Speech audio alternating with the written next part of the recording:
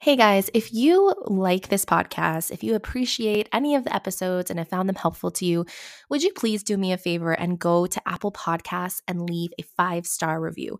Those reviews really help this podcast reach more people. So I would so appreciate that.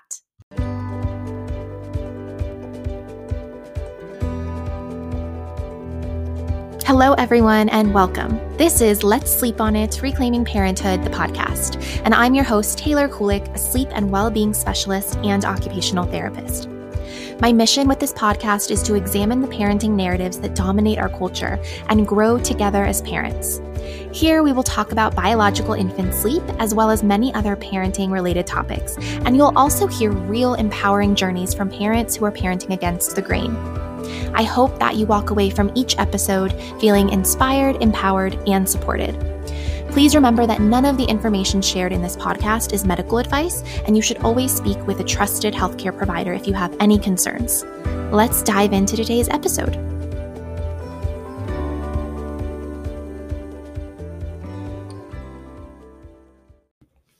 I want to share with you guys one of my all-time favorite companies. I'm passionate about this company. I've been using them for over 3 years, and they make some of the cleanest and most affordable personal care products for the entire family, personal care and wellness products. So they have herbal remedies and tinctures. They have personal care products. My husband and myself use their deodorant on a daily basis. And most recently, they've launched a home care cleaning line, which we now have transitioned pretty much all of our cleaning products over to their cleaning products. So we use their cleaning spray and their dishwasher detergent and their laundry detergent and their dishwashing soap. And we have been so impressed with not only the quality and simplicity of their products, but also the affordability and small company, family-owned company experience that we get when we shop with them. So the company is Earthly, and they are just phenomenal. You can go shop at earthly.com, and Earthly is spelled earthley.com/ref/T Kulik. Alternatively, you can thank me for your checkout. Thank me for your order in the checkout section, and you can use the code Taylor10 to save 10% off your first order.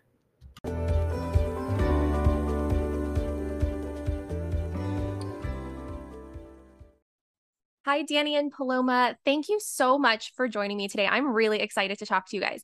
Would y'all mind just introducing yourself, telling us a little bit about your background, how you got started, and what you do? Hi, we're so excited to be here. I'm Danny Periconi, and wow, a journey it has been.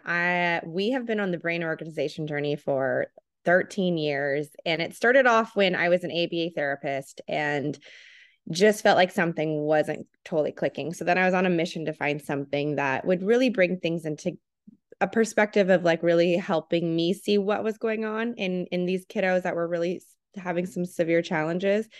And I stumbled upon brain organization. And then all of a sudden I was like, wait a minute, this is me. I have a disorganized brain.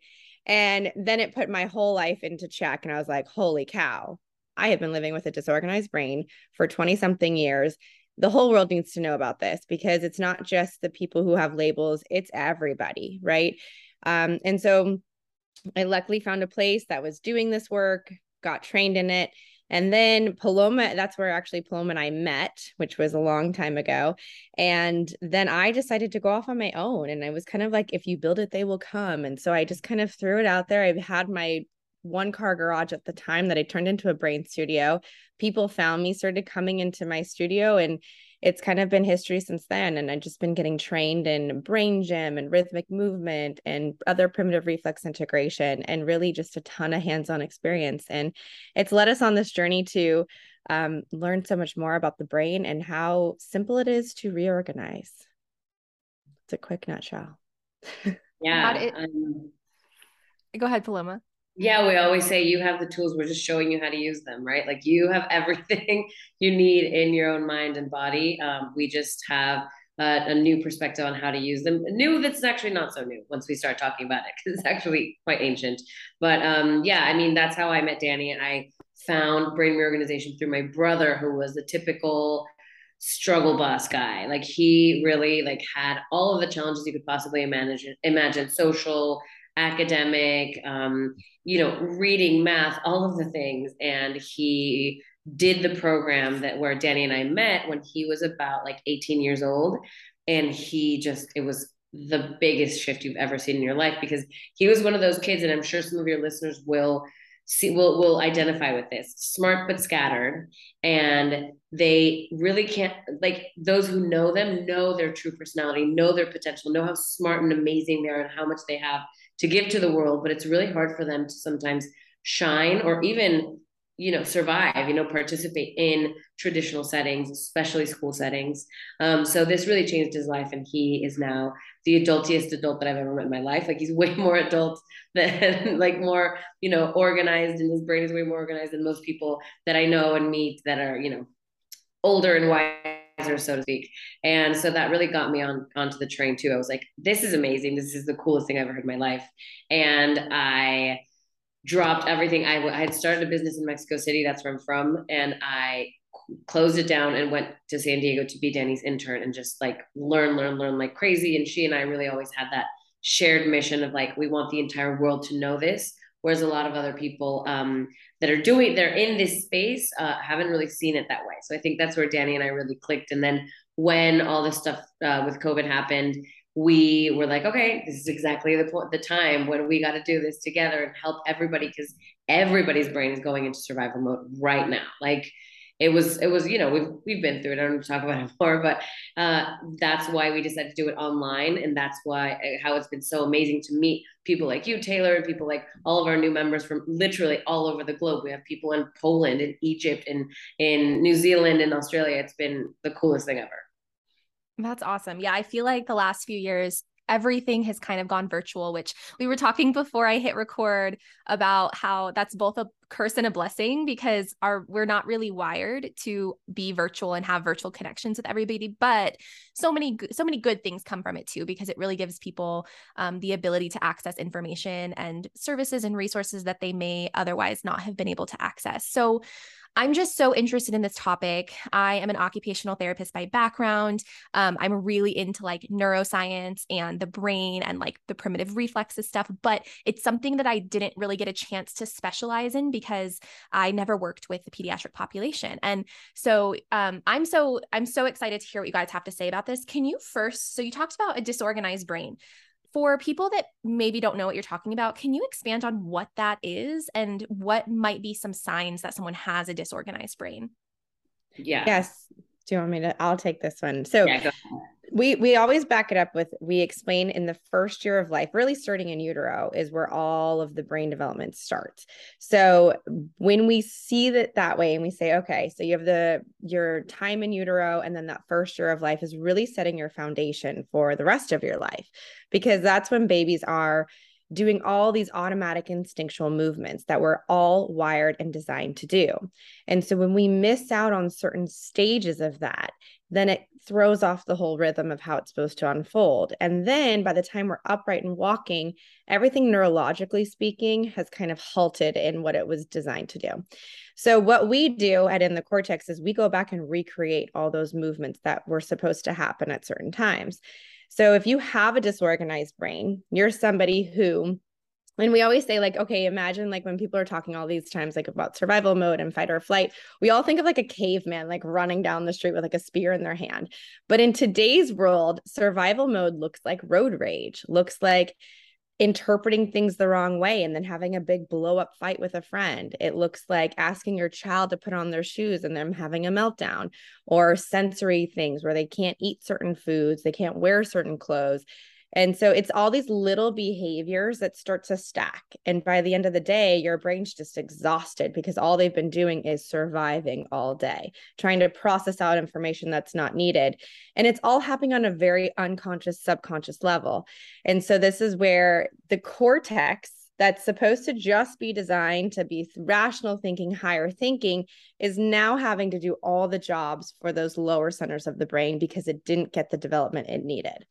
So what we do is we just recreate those movements that were needed to happen. And when you give the brain those movements, all of a sudden, all these things just go away. It's like, and people, when they do our program, they always sit there and go, oh, well, yeah, I guess maybe my son just matured, like a 9-year-old just like matured in a month. We're like, okay, you could see it that way if that helps you see it. But that's the story every single time. Or adults just go, oh my gosh, I just paused and I didn't have to think about pausing and I didn't respond how I was going to respond in the past. And in the past, it was a reaction, right? So now they're able to stop and think. And so all these things come online and they just become effortless. And it's hard to sometimes even notice these changes because they're so subtle and they're so natural to how you are supposed to be reacting and responding to your life. And so for me, a disorganized brain was I was anxious as all get out. I was late to everything. I literally ran everywhere I went. Like that's some flight mode. Like, and I actually just told Paloma this the other day. I was like, I remember myself just running across my college campus like a maniac. But in my mind, it was totally normal. And people would look at me and I'd be like, just running to class because I'm always late.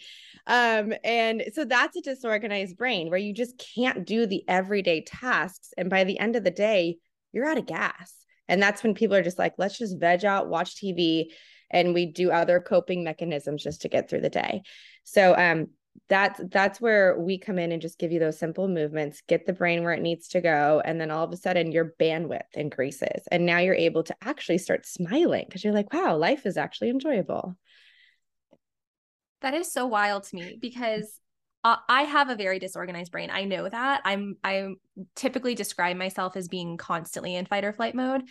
But I've also, and I might be putting you on the spot here, but there's so much information right now kind of in the mental health world about how our past trauma and communication patterns and styles that we were raised with also cause that. So I'm wondering what your take is on that. Like, is it a mixture of both? Is it really just more of this lack of a specific type of movement in childhood, or is it the trauma piece or the communication piece and like the patterns that we're learning, or is it both?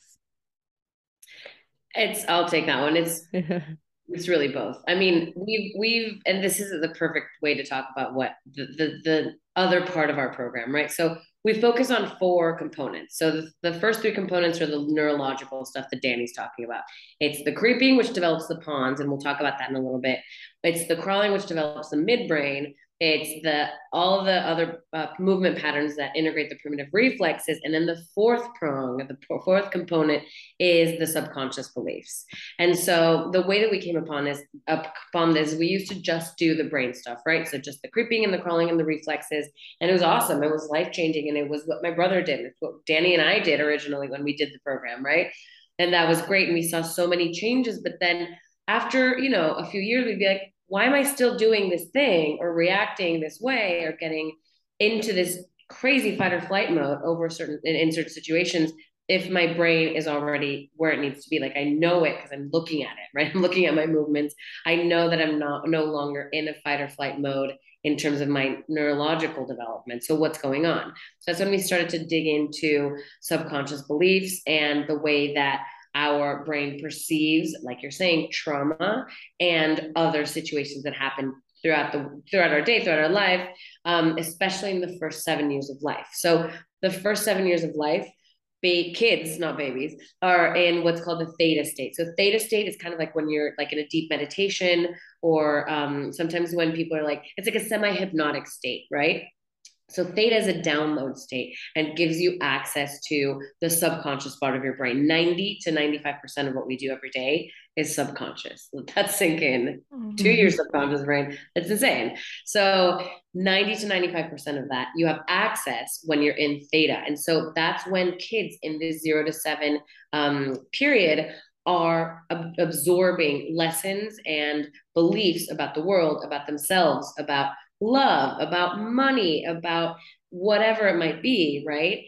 That some of them are great. Some kids grow up with amazing beliefs about, money is the one we always use for an example because everybody can relate to this, right? Some people grow up with the belief that money's always going to be there, money's always available, and they grow up and that's kind of the way it goes for them, right? Whether or not they live, they whatever their background might be, it usually kind of like works out in the end. And other people will grow up with the opposite thought or the opposite belief from parents, caregivers, teachers, whoever it might be, Like, the old saying, money doesn't grow on trees, so you better work for it.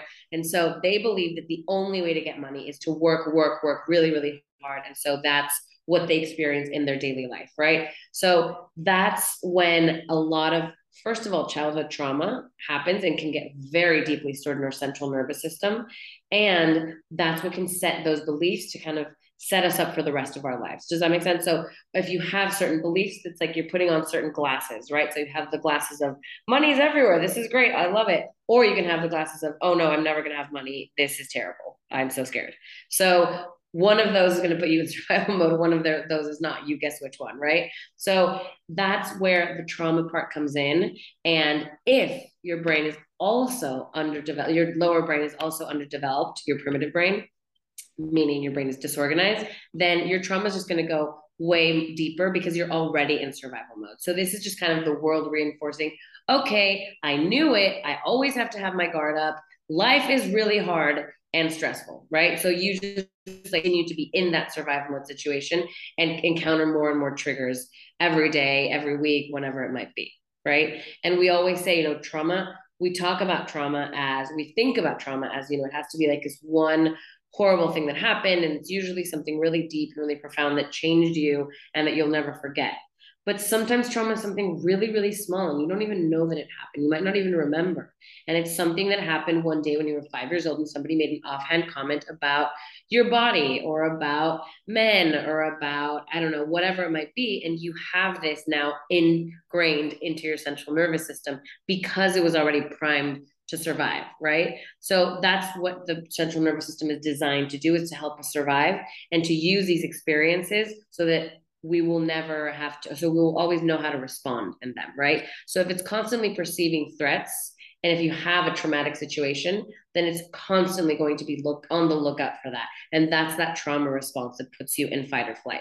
It's like, I've experienced this once. I never want this to happen again. I need to be prepared. And that's why your whole entire body is processing the whole world as survival. And then you keep attracting those exact same situations because that's just how you're totally wired for it. And so that's where people will be, if you have the one like men or whatever it is, a belief about certain things, and you keep bringing that into your life over and over until you start to recognize, oh my gosh, this is my subconscious operating because I'm trying to heal from this, but I'm not doing it in a positive, effective way. I'm doing it in a way where I'm just keep rehashing this trauma. And so this is where we help people really shift. Okay, you're out of survival mode. And now let's dive into these subconscious beliefs. And then we help create awareness around them, because most of us have no idea that we're doing certain things. Like, how many times have you had someone say to you, oh, why do you do that? And you're like, oh my gosh, I didn't know I did that. Holy cow. And then you start to really look at your life around you. It's such a great barometer as to what's happening with your subconscious. If you just look at what your experiences are you having great friendships? Are you having great times? Are you in that lack mindset like Paloma's talking about? Are you just thriving and abundant? And so this is where you get to really dive into what is holding me back now, because you're out of survival mode. So now you can address it. Yeah, I love that. That's really helpful. I'm a very visual person, and in my head right now, I'm imagining like a pyramid. And correct me if I'm wrong, but so I always talk about like regulation, co-regulation, when a child is dysregulated, how we help them co-regulate, etc. And I talk a lot about how that it depends on where your child begins at a nervous system state. Like, is their nervous system already dysregulated and then something happens, like they fall or they get a toy taken from them or something? Like your child who maybe is 6 years old can sometimes regulate on their own when something bad happens, but then these other times maybe they're already dysregulated, so they're hungry or they're thirsty or they haven't slept well, and then another stressful situation happens on top of that, and then they can't regulate on their own, so they need co-regulation. So I talk about this a lot when people are like, well, what age can I expect my child to self-regulate? Because it really just depends, and it's not a linear thing. And I'm kind of feeling like this fits in with that. And like at the bottom of the pyramid, it's, are we fed? Are we nourished? Have we slept well? Are we loved? Are we safe? And then also, is our primitive brain developed and mature enough to handle this? And so if it's not, then everything just kind of piles on and creates even more dysregulation within the nervous system. Am I perceiving that right? And this is a great thing to illustrate too, because we see adults that act like they're 6 years old. We see adults who completely dysregulate in public, right? And so this is where we love what we do, because we get to explain the why behind behavior and really connect the dots as to why are you responding and acting this way. And it's not, no person after they have a total what we call pawns out session or just they pawns out, that just means like the lower center of the brain took over all rational thinking and there's no rational, you can even see their eyes dilate and just totally lose them. No person ever wants to do that, because every single time, we've all done it, right? We all go into our ponds, we've all totally like screamed our heads off. And then afterwards we're like, oh my gosh, I am so embarrassed. Like, how did I, like, what just came over me? Right. And that was a perfect example of that lower brain being hijacked. And there's nothing you can do when someone goes into that state. So what we share with parents to help kids co-regulate, you have to be calm, because how many times when a parent goes, calm down, and they're screaming at their kid, it's like, what a mixed message that is. You're losing your mind. And how am I supposed to stay calm? So our big part of our program is we say parents have to put the oxygen mask on themselves. They have to take care of themselves first before they can take care of their kids, because you have to model what calm looks like. And this is, it's so easy for us parents, because I'm a parent, to just go around and tell our kids what to do all day long. Right. And then if we're not looking in the mirror and modeling this, and then all of it, like, I'll hear my kids. I don't know, Taylor, if you have, do you have two, you have kids, right? Yeah, I have two kids. Yeah. So you ever hear your child say something and you're like, where did they learn that? And then you start turning into your language and you're like, oh my gosh, I say that. Yeah. And now I didn't even know I said that. And they're just parroting back to us what we're saying. So I love being a parent, because it's putting the spotlight on me. It's like, where are my things that I still yet to go heal and take care of, so I don't pass them down to my children. And so that's the biggest piece of what we talk about, is because all of this subconscious stuff is passed down generation after generation. And I really believe this is a generation, since we have this connection to technology and information, we're becoming so aware of these patterns. And we're starting to go, you know what? Our society's not doing so great. My parents have no emotional intelligence, but I'm learning this stuff and I'm going to teach that to my kids. So it's really about putting the spotlight on us parents and doing the work ourselves. And that is something that we're big believers in our program, is you got to do the work with your kiddo, because there's no better modeling than you working through it too. Yeah, I always say that parenthood, like your children are just a big reflection back to you of like all of your flaws and what you're struggling with and all of that. And it's really hard. Like the hardest part of parenting is being now hyper aware of where you need to do the work. Because if we don't do the work, like you said, our kids aren't going to. I'm always like, my daughter is 5 and she has a little bit of a tone and an attitude and she likes to yell. And I'm always so frustrated because she'll yell and she'll have this tone. And I'm like, well, why is she doing that? And then I listen to myself saying, hey, quit the tone, or like something like that, or yelling. And I'm like, well, duh, it's because this is me and she's learning it from me. And how can I expect her to respond totally calm and in a completely neutral voice when I can't even do that most of the time as an adult? Exactly. Yeah. And the best part too is when I was in survival mode, my brain took every bit of feedback as an attack. So if someone said, why would you say that? I was like, oh my gosh, did you just call me blah, blah, blah? And I would just rage back. Right. But now that I'm out of survival mode and someone gives me feedback, like just the other day, someone's like, do you ever notice that you say what to your kids? And I'm like, or you say what all the time? Because I'm asking, like, they're calling me from across the room. I'm like, what? And it just comes across so rude. Right. And I'm like, I had no awareness I'm doing that, because now they're doing it. And someone from a third party, non-emotional party was able to point it out. And I was like, oh my gosh, I need to work on that.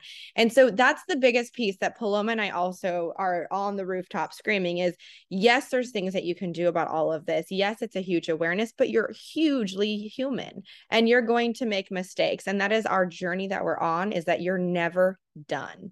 So most people think, oh, I can just do this healthy restart. I'm going to get fit for a couple of weeks and then I'm done working out. No, like, you don't clean your house once and it's done. It's a consistent daily effort of, I'm working towards the best version of myself. And I'm going to have days where I'm off. I'm going to have days where I mess up, and I'm human. So we also embrace that element and really helping parents know, get rid of the shame and the guilt. We're going to work through it. And just embrace the mess ups, because that's where you learn the most. And so that's where we're honest. I still have moments where I'm like, dude, I just pounced out on my kids. Like, I need to go get on the floor and creep out, but I do it in front of them, because I'm like, look, mommy's making mistakes every single day. I'm not human. I'm not perfect. I never expect you. I am human, by the way. I never expect you to get it right perfectly. Like, I want you to embrace the mess ups that are in your life, because that's where you grow and that's where you learn the most. And so we'll get on the floor together, and I'll just be talking out loud. Yep, mom's totally in her ponds and she's getting herself out. And that's what we do here. Because those subconscious beliefs will rehash a lot of that primitive stuff. So it's a journey. And that's why we love getting to do this as like a daily practice. And yeah, I love that. Okay. Can you expand a little bit more on like why some people have a disorganized brain? I know you talked about these specific movements that they weren't getting in those first few years of life, but can you expand on those movements and like what those movements are doing to the brain to make it organized? Yeah, well, the movements are just what we're naturally kind of programmed. We say programmed, but now that Danny said that she's not human, so like we're like robots or something. But baby, the central nervous system, the brain is meant to is designed to develop in a certain way, and so that starts from the time we're in the uterus. So when you see like the cute little like legs popping out in the belly, and they're like, oh, he's kicking me. He's also developing his brain or her brain, right? Because it's all through movement. That's how if you think about it, it makes sense. The brain connects to everything else through what we have available to us, meaning our arms and our legs and our bodies and our torsos and our heads and our necks. So we need to really stimulate all of that in the first year of life. So the brain really gets clear on like, okay, what does this mean? How does this move? How do I interpret every single part of all these nervous terminations that I have throughout the entire body, right? So it starts in the uterus and goes usually through the first year to year and a half. Like you said earlier, it's totally not black and white, because brains are brains and everybody's brain's completely different. And I know this is always like kind of like people are like, oh wait, I wish I knew exactly what it was. It's kind of annoying sometimes when we give that answer, but that's just life. It's from the time they're in the uterus, a year and a half, they are designed to do certain movements. So it all starts with the tummy time. So tummy time is what's going to really prepare the baby to, first of all, solidify that connection, that spinal cord connection between the brain and all the rest of those nerves, right? That's why it's so, so, so important to keep babies on their belly as much as humanly possible. Then they're going to start to figure out how to move their arms and their legs and hold up their neck and their head, which is very important, obviously, so that they start creeping and then crawling and then walking, right? So that's the progression that it goes in. Creeping is when they're like on their belly, kind of like sliding on the floor. It kind of looks like an army crawl, but their hands are like out like this. Then they start crawling. Usually they start by like just rocking back and forth in place, and then they're going to go on to walking. So what happens is usually either they didn't get enough movement because parents were busy and had a lot of stuff going on, and they decided to put the baby in a playpen or in a little jumpy thingy or in a little walkie thingy, or there's all these different all the containers nowadays. Yeah, all those containers nowadays. That it's not like, once again, like Danny was saying, we're not wanting to guilt any parents, and this is just life, right? This is just the journey that your child is on and that you're on with your child. And if you had to do that for a while, then that's fine. Thank goodness you're listening to this podcast right now, and you know that you can do something about the movement that might have been missed, right? So what happens when we put them in these containers, and if it's just, for example, a playpen, the issue is not that they're not going to get the movement, they're just not going to have enough space to move, right? So a baby's not really going to be able to creep and crawl as much in a playpen. They also usually have a very soft bottom. So what you need is like a slick, hard surface for the baby to be able to move across, right? And honestly, you need the baby needs more space to really explore. It needs to be like, oh, what's under that, chair over there? Oh, cool. That thing looks shiny. I'm going to go check it out. Bump his head a couple times, run into the chairs and the people that are around there, and learn, oh, when I do that, that hurts, right? It's all part of the learning process. And then that's also, once again, how they're going to get awareness of the crawling and then the walking. So what usually happens is the babies are put into containers too often, or there are, even from the very beginning, from the very first days of life, they're swaddled very often. So that also kind of like turns off some of the receptors that they have with their body. And it really puts the body into a understanding. This used to happen to my brother a lot. The body stops understanding how to regulate, what you were talking about earlier, on its own, because it's already experienced such intense regulation by being scooped up, right? Because that's talk about all those nervous terminations. They're like this. They're trying to learn. They're totally turned on, trying to learn and experience everything. So when you give them that intense kind of stimulation all at the same time, of course that calms the nervous system, and it will work in the short term, and it'll help the baby feel good there and then. But it's not helping them develop all of this really important connection, all these connections that they need. And also what happens is sometimes there's trauma, like we were talking about earlier, in the first years of life, whether it's something going on with the caregivers, other siblings, something that's going on with living situations. That stuff can really, really set the brain back into that survival mode. And that can definitely trigger the fight or flight response. So even if a baby did enough creeping and crawling, they still have those primitive reflexes, right? And we can talk about that in a second. And if they are thrown into a survival situation, to a trauma, if they have some intense trauma in those first years, that's going to turn on. Their primitive reflexes are going to turn on and likely stay on for a long time. So that's also part of having a disorganized brain. So can primitive reflexes be integrated and then turn back on? Is that what you're saying? Oh, I didn't realize that. Yeah. And that's what they're designed to do. So they're designed to lie dormant until a true threat comes at you. So that's where you hear like moms can like lift up a car and save the baby from underneath. It's because that was her survival brain kicking into action. We want them to turn on if you're in a true survival situation. The difference is knowing what's true survival and what's a perceived threat. And so when you're wired to think everything's a threat, then that brain's just popping up all the time. Constant cortisol, constant adrenaline pumping through your system. That was me. And then now my brain goes, okay, that's not a real threat. Cool. Oh, but I'm about to get like a car's coming at me. Like I want my brain to be in survival mode. And it's so that's why we say it's a lifestyle, because you want to be constantly doing these movements to make sure your brain's staying in that cortex calm state. And I was going to add one more thing to Paloma's list, is that there's a lot of environmental toxins, whether it be from things that we're ingesting, putting in our bodies, whatever it is, but those are enough. Like food dye is like my PSA, get that out of your kids' lives, because that is a neurotoxin straight up. I mean, it's banned in most of the world. Anything with those red, yellow, green, whatever, that stuff is a neurotoxin. I literally watch kids' survival brains turn on when they eat it, and they'll start drooling, come up on their tippy toes. It's incredible what that's doing. Yeah. That's just one item. There is a whole list of those, not to overwhelm you, but those are certain things that will also turn on the survival brain. That's so interesting. And, Paloma, you mentioned that we're not ever like shaming or guilting parents, and that's a huge thing. And unfortunately, when we're talking about things like this, especially with messages and information geared towards parents, it will often be misconstrued as shaming, because it's really hard for people to hear information that may not align with decisions they've made or what they've done. But I just think that parents have to have this information, because right now we're being told by governing organizations and our healthcare professionals that crawling is unnecessary and it really doesn't matter.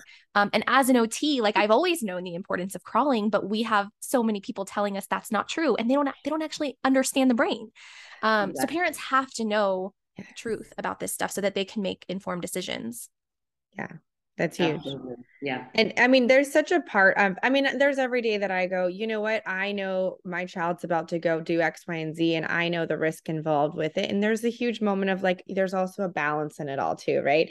Like Oliver, my kids, at least they do watch TV. They've sit in front of a screen. Do we watch it all day long? No, but we have to have balance in life. So it's really important we always say, do what resonates with you. If it feels good, do it. If it doesn't feel good, then don't do it. And that's the biggest piece of trying to discern all this information. But I agree with you. Why would the government say crawling's not important anymore when it's literally a basic fundamental skill that most babies have wired within them? And we also talk about too, when the reflexes need to integrate and start setting themselves up, because that is truly what's happening. The baby's getting into position to come out into this world naturally. A vaginal birth is the ideal way to come out, because when you go through the birth canal, it's creating that compression, it's getting that proprioceptive system primed, and it's setting the brain and body up to come into the world.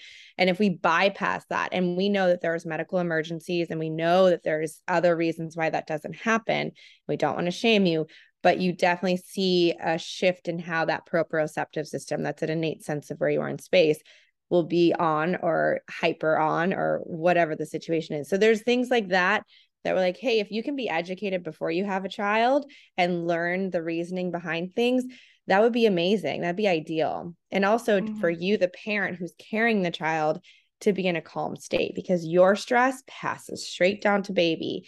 And I mean, that was me with my first child. I definitely was a little stressed because it's a little scary. And I had a lot of brain work under my belt, but I did not have the emotional stuff. And so now with my son who's 6, we're working through a lot of emotional things. So there's no perfect. Everyone told me I was going to have a superhuman baby. And I did, I have a human baby and we have our challenges that we work through. So that's the cool part too, is that no matter what, knowing the information or not knowing the information, you're still not going to get it all right and perfect. There's no such thing. And so it's just more of coming from a space of, I'm on this journey. I'm doing what I can, the best I can, and removing the extra stress, removing that feeling of guilt and shame, and just trying to hear information for what it is. And that's where doing this program helps put you into that space, so you don't feel like you're a bad parent. Yeah. Yeah. And it really has nothing to do with who you are as a person or a parent. It's really, we live in unfortunately a world where every decision is neutral. That's the message that's being sent. And that's just not true. It's just a lie. I do have a question. Yeah. Paloma, you mentioned swaddling, and I know that there are going to be a lot of questions if we don't expand on swaddling, because that's like a hot topic, especially in the field that I work in, is swaddling or not swaddling. I know that there are a lot of opinions like never ever swaddle. It's horrible for development. My personal opinion is that I don't love swaddling. I don't swaddle my babies anymore. But I do think that it can be a tool to be used for a short time, not like hours and hours and hours a day, but a tool short time, but not like a long-term thing. So I would love to hear what your opinions on swaddling is. Absolutely. We agree with you and with what you're saying, because we never want to say like, don't you ever do this one thing, because there's always situations for everything. Like Danny was saying, right? Like nobody's perfect. There's always going to be a situation where you need a certain level of support. And actually, Danny, what you were just saying right now about coming like vaginal birth versus like a C-section, or I guess that's the only other option, right? But usually those are the kids who need the swaddling, after all, are the kids who were born through a C-section, because they didn't have that initial like, right? Like this is when you are born through the birth canal, there's so many different reflexes that learn how to turn on. Your brain is receiving so much information from all of its receptors, and you're getting all these hormones from the mom. I mean, it's a really it's a process that's been designed over centuries, right? So and there's a reason for everything that happens during the birth process.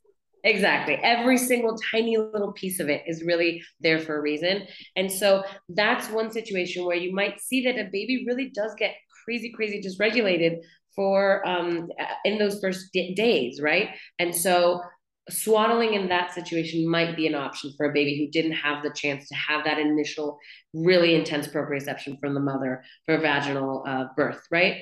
And there's obviously different ways that you can do it. And like you said, only do it for short periods of time, and make sure that if you are swaddling your baby, if you feel like this is something that they need, like Danny was saying, if this resonates with you, fantastic, go ahead and do it. There's definitely something, there's always something to be said for a mother's instinct. So if you're a mother who thinks this is what's going to go well for your baby, then go ahead. Just make sure that you're compensating for it as well with really focusing on that tummy time and focusing on giving them a lot of input and a lot of like opportunity to use their limbs and use play with gravity and move around and pick their head up.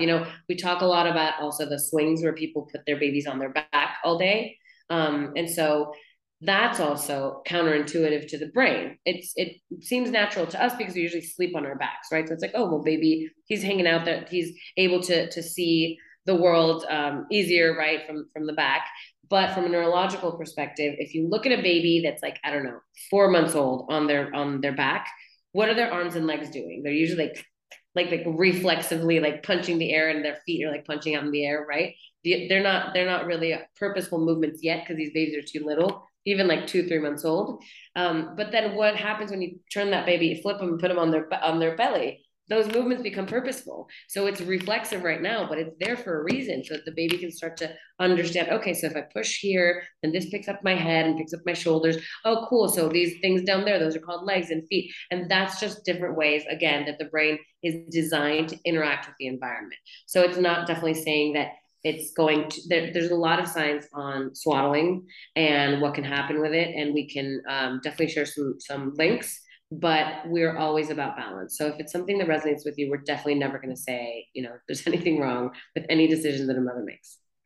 And that goes with a weighted blanket too. So weighted blankets are all the rage right now, or they have been for a while. So using them short, calm the system, get that off, and then move through it. So just like what you said, Taylor, it's a tool, but it shouldn't be your go-to mechanism for coping for everything. There's a reason that your system's dysregulating. And we're believers, and let's get to the root. Let's get to the foundation of why things are a little skewed. And so that's where we pull into it. That's where we even tell parents, if their children are on meds, that's okay. Like, we get that you needed the break. We get that your child needed the break, but we can't be on meds for your whole life, because we've seen the studies on what happens with that. Like, you're not actually getting to the root of why there's a dysregulation. And we've seen so many of our participants come off of all these things and then just function how they're intended to. So I'm thinking right now, like as an OT, one of our big focuses in school with the pediatric population was sensory processing. And this, I would imagine that this relates a lot to what you're talking about. But in school, you know, we don't really talk about like, what is the root cause of those sensory processing differences. We just talk about how to provide the appropriate sensory inputs to help regulate the nervous system.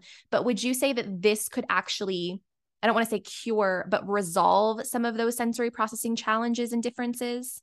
100%. Absolutely. Like, is this, this is the root cause for some of that? Mm-hmm. Exactly. We've seen it time and time again. And a lot of the sensory stuff, for example, comes from the midbrain. Well, from some of the reflexes, but also from the midbrain. So the midbrain is a part of the brain that develops when you're crawling. And it acts as a filter for the rest of the brain. I will say this very openly, because people like comment things that when I'm not very clear. So it's not an actual filter. It's not literally filtering things in your brain. It acts as a filter, right? So this is a metaphor.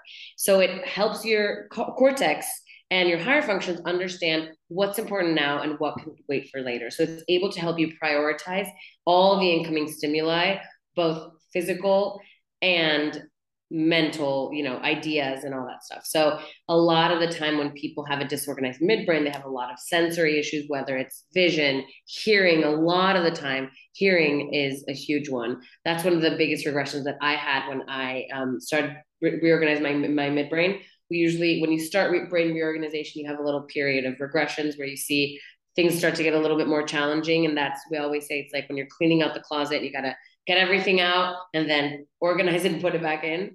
That was my auditory processing was, and I couldn't hear anything. Everything was the same volume. And that has a lot to do with the way that our brain is processing all of the senses. So the midbrain, once it's developed and it's finished, is understanding what each kind of like how to really efficiently process what's going on in your life and in your brain and your body, then a lot of those challenges subside. And I'm one of those people who I really had a lot of sensory issues. Even when Danny met me, I didn't eat like avocado. I didn't eat so many things, and I'm still, you know, still working on it. Like Danny said, we're still human. So I still don't eat every single thing ever, but like smells, any sort of textures, tags on my shirt would drive me insane. It would ruin my day. Like I could not, it was really, debilitating at that point, and that's something that completely has gone away. And now if I feel it, I'm like, oh, that's annoying, okay, whatever, I'll just go on with my day. It's not the biggest deal in the world. It's not a life or death situation. Very cool. And there, I was going to say too, because we're working on an in-school program, because we're big into, let's help these children who've had the craziest 2 years of their lives. I mean, it was a lot for us adults, right? But for kids, that was a lot. Get back into school again. And most of them are coming from really chaotic situations, depending on your background and where you're at. But the biggest thing is helping teachers get educated in what's going on, because let's say Sam or Johnny, whoever shows up at school, they're not trying to be the kid who's disruptive and always getting in trouble. They just can't do what we're asking them to do.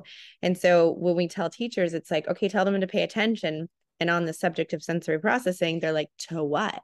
The lights, the pictures on the walls, the kid tapping his pencil next to me, the kid walking behind me, everything is coming in at the same frequency and level that I can't regulate it out. So these are the ones that are just rocking in their chairs, right? Because, hey, okay, cool, now I can pay attention. Or they're the ones tapping their feet. And so if you look at a classroom of kids, you can just see where the sensory processing is for each child. And some of them have now created these barriers that they put up on their desk because they can't block out the information. But these are compensations, and they're only as great as your compensations. And my compensations all fell apart when I went off to college. I didn't have my parents to help me regulate. So this is why Paloma and I are on this mission to share this, because you're only as good as your compensations, and usually compensations begin to fall apart because you can't keep it all in the air at all the time. So this is where just really helping parents understand and teachers understand that no one wants to act like this. No one wants to be like this. Mm-hmm. Yeah. Could you talk a little bit more about like what this brain reorganization process program looks like? I know you've talked a little bit about the movements that are important, like crawling and creeping, but what other types of movements are people doing? Is everybody doing the same movements, or is it individualized to each person? We have designed it so it's all general, right? So everybody's doing it together, or everybody's doing the same movements. It's a 12-week program, and we are working you little by little, starting you out with maybe 6 to 7 minutes per day, working your way up to maximum 20 minutes per day of movement. And the rest of the movements that we do, so it's creeping and crawling. The level 1 is the first 6 weeks, and then level 2 is the second 6 weeks. So level 1, you're doing creeping as your main movement, the main brain development movement. And then level 2, you add in the crawling. But throughout the whole program, we're doing the primitive reflex integration movements. And so those are all patterns that you have done as a baby that most babies, like Danny was saying, are designed to do naturally. And you're just recreating them. They're very simple, and we have tons of modifications for different ages or different movement levels, right? Because some people have more challenges with certain movements. And it's all designed so that you can do it at home, and it's like all online. And the reason we did it that way is because a lot of the other brain reorganization or similar programs to us out there are really, really, really, really, really expensive, and really just it's not affordable for the general population. So we designed it this way that it's a little more general, but usually most people need to work on these primitive reflexes anyway, and doing it is not going to harm. It's never going to harm you. It's just a little bit more exercise, right?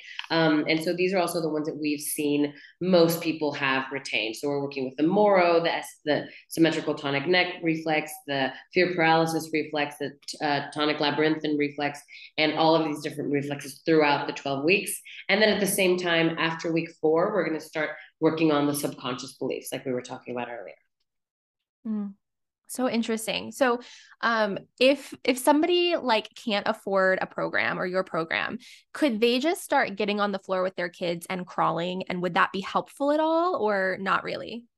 Good question. Yeah. It would. Yeah, we get a lot of that on Instagram and TikTok right now of people sending us their videos. And there is certain things that need to go first. And so there is a progression. It's not going to harm you to get on the floor and crawl. Absolutely not. Like, get on the floor, crawl. We see it all the time.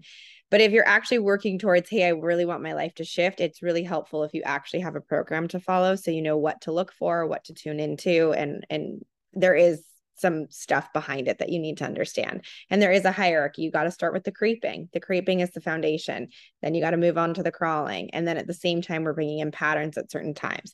So there is a progression to it, but you're not going to hurt yourself crawling around. We actually have had a lot of people recently reach out saying, oh my gosh, I just started crawling and then I got through my whole to-do list today. Like, what? And I'm like, yeah, that's pretty common in the changes that'll happen. But is that going to last? Is that going to be solid? Probably not, because you need to get to that emotional foundation first. And a really easy way to look at it. So the 0 to 5 months of life is when you're on your belly creeping. That's really taking care of that fight, flight, freeze reaction. And that's really where all of the emotional stuff comes from. That's where we're triggered and we're always taking things the wrong way and having explosive reactions.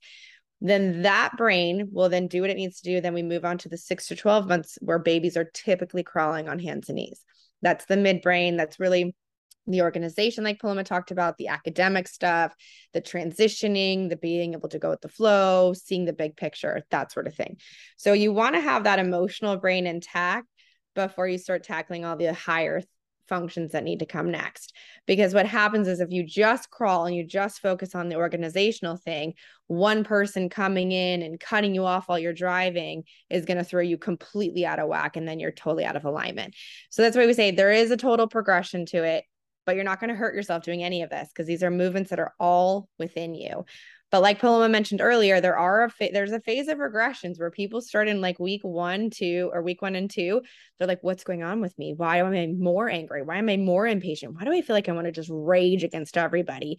And we're like, oh, that's regression. Celebrate. That means your brain is literally getting rid of the stuff it doesn't need anymore. And these are all things that you have within you. So some kids go back into wetting the bed. Even I've had adults that have wet the bed because they've been trying to work through it their whole lives. They never got that reflex integrated. And then all of a sudden it kicks it out for the last time. And now they're through it. So we've seen a lot of crazy things happen when the brain's going through that period. And it would be nice to have some support where you're like, is this normal? Am I experiencing, is this what I'm supposed to experience? So we just cheer you on. And we're right now in the phase 2 where we field all of our emails and Instagram messages, and we're there to support you on the journey because we know it's not the normal approach to how you would go about doing things differently. But I think there's a huge space where people are ready for it. And so we're ready to support people on this journey. And so if there are things that come up, you can always book a private session with us and we can help guide you through something deeper. But to this day, most of our participants can get through that 12 weeks and they see tremendous life changes. And a lot of the times they don't reach out to us and they're just plugging away. So it just depends on you. Yeah, that's awesome. Okay, I have 2 more quick questions for you. Okay, so one, I would love to hear quick thoughts on non-responsive sleep training based on like a brain and neuroscience perspective. This one is a tough one. I have a very strong opinion on my personal side, but again, I don't want anyone to misconstrue this and feel like it's shaming you. But also know that I am a non-sleep training like advocate. Okay, so good. this like most of the people listening to this podcast also have pretty strong feelings about not sleep training or are wanting to learn. Okay, so cool. Just maybe that will help you. Yeah. And I mean, I was a home birthing, co-sleeping parent. I'm a big believer in attachment parenting because here's the thing, go back in history. How did we do things many, many, many years ago? It is recent that our allopathic medicine has come in and taken doctors as these like main people that say this is how it needs to go, overriding our mother's instinct. So we are believers in tapping back into that and really trusting it because what we have innately in us is so powerful and we have lost trust in ourselves. So we're big into bringing that back. So for me, it never made sense to me to put my baby in another room and let them cry it out because they're crying for a reason. There's a need that needs to get met. And like an infant does not know how to regulate. It doesn't matter where you're at. Their whole job is to be clung to mom. Look at all primates in the wild. They have babies on their backs, like they're constantly carrying them around. It's innate in us. And the fact that we're separating our babies is kind of crazy to me. And from a neurological standpoint, it's very damaging because our babies are crying and crying and crying. It needs to get met. And then eventually we give up. And so that creates some subconscious stuff. People were asking about this on Instagram. What does it look like down the road? I can't specifically say that instance is going to create a serial killer. I can't say that, right? But there's definitely something that goes on neurologically where maybe I don't reach out for help anymore because when I cried and cried and no one was there, now I'm alone, right? So we can't specifically say that's going to create that, but there's definitely stuff happening neurologically speaking. So I'm a believer if a baby is crying, there's a need that needs to get met, let's meet it. And then once we get to a certain age, if we followed all the reflex stuff and we're on board and we know our child's at a specific place and can handle X, Y, and Z, now we teach them the tools to become independent because the ultimate goal is for our children to go off into the world and not need us, right? And so much of our society is still clinging on to their parents because we were never taught the independence piece. We're taught codependence. So we're like, now let's teach the skills on how to get there. So I do think that there's a time for that code, that regulation, that attachment, and then move away from it. when Yeah, we're and ready. I think what a lot of people don't realize is that that future independence when the child is ready, when they're developmentally appropriate, comes from a foundation of being allowed to totally depend. Otherwise, you often see the codependency or the child who feels like they're not connected, their attachment needs aren't met, they aren't secure in their attachment relationship. So they're always seeking for more connection. And that creates this like vicious cycle of like, my child is too dependent on me when they're older. Yeah, 100% true. Yep, we're on the same page with that. Yeah. Okay. Last question, either Yeah. one of you or both of you, this is kind of putting you on the spot, but can you share an example of like one of the coolest stories or transformations you've seen somebody go through brain reorganization? I have a really good one that I recently shared on a call. I have a free 15-minute call for anybody that has any questions. And Dan, this was when we were still. So there was a family that would come in for, we used to do in-person sessions. So the kids would come into Danny's basement and we would creep and crawl around there. Super fun. And coming in for a kid who was maybe 5 or 6 years old. And the mom would always bring her baby. It was a tiny little, maybe 3 to 4 month old, maybe 6. He must have been about months. But I remember that she would always bring these little milk, like half and half packets. And we were like, "What's going on?" One day we asked her what's going on. She said, "Oh, he won't eat anything. Like he really refuses to eat anything, anything, anything. He only will eat these milk packets." And he must have been actually older now that I think about it. But anyway, he was super, super skinny. He couldn't, he was just like this kid who like wouldn't really move that much. Remember, and like Danny and I being in movement as a profession, we were like trying to get him on his belly and stuff. He had a lot of retained primitive reflexes. His teeth weren't coming in, so it was clearly like a whole like development thing that was going on. And he was always sleepy. I remember that she would like hold him, and he would always kind of be sleeping and not really engaging with the world Wait, around him. So she was sorry, very worried I about think him. you were breaking up a little And bit. Is this the baby or the 5-year-old that you're talking no, about? this is the baby. This is the Okay, baby. okay. So the 5-year-old was creeping and crawling around doing the program. And then I left for Mexico City for a few months, and Danny kept doing the program with them. And I remember at the time I left, they were like, let's just try to get this baby on the floor. Let's get this baby creeping and crawling and see what happens. And I came back like 3 months later, 4 months later, and we had another session. I think another parent brought the kid in, and I saw this chubby, funny, hilarious baby who was like talking to everybody and like screaming and grabbing kids. I was like, oh my God, who is this? You're so cute. Who's this new baby? And it was the same kid. It was the same exact kid 3 to 4 months later who had done the brain development, was now reaching for things, crawling, interacting, happy as can be, making eye contact, doing all of the things that babies are expected to do because he did the program. And that was just the coolest thing. It was just so palpable. And I remember the parents being like, this is the coolest thing ever, because they were so worried about the baby before. And then they just got him on the floor, did the program, and he just kind of like went back into the lane that he was meant to be in terms of development. Mm-hmm. That's so cool. I have two. So for me personally, mine are two stories I can really highlight. For me, it was my journey, and really my whole life, I just thought this is how everyone lived with anxiety. I thought it was normal to be a hot mess. I thought that was totally on key, and this is just, life is hard. That was me. Once I organized my brain and it all went away, and we also don't like to say cure, it just resolved. The real me came out.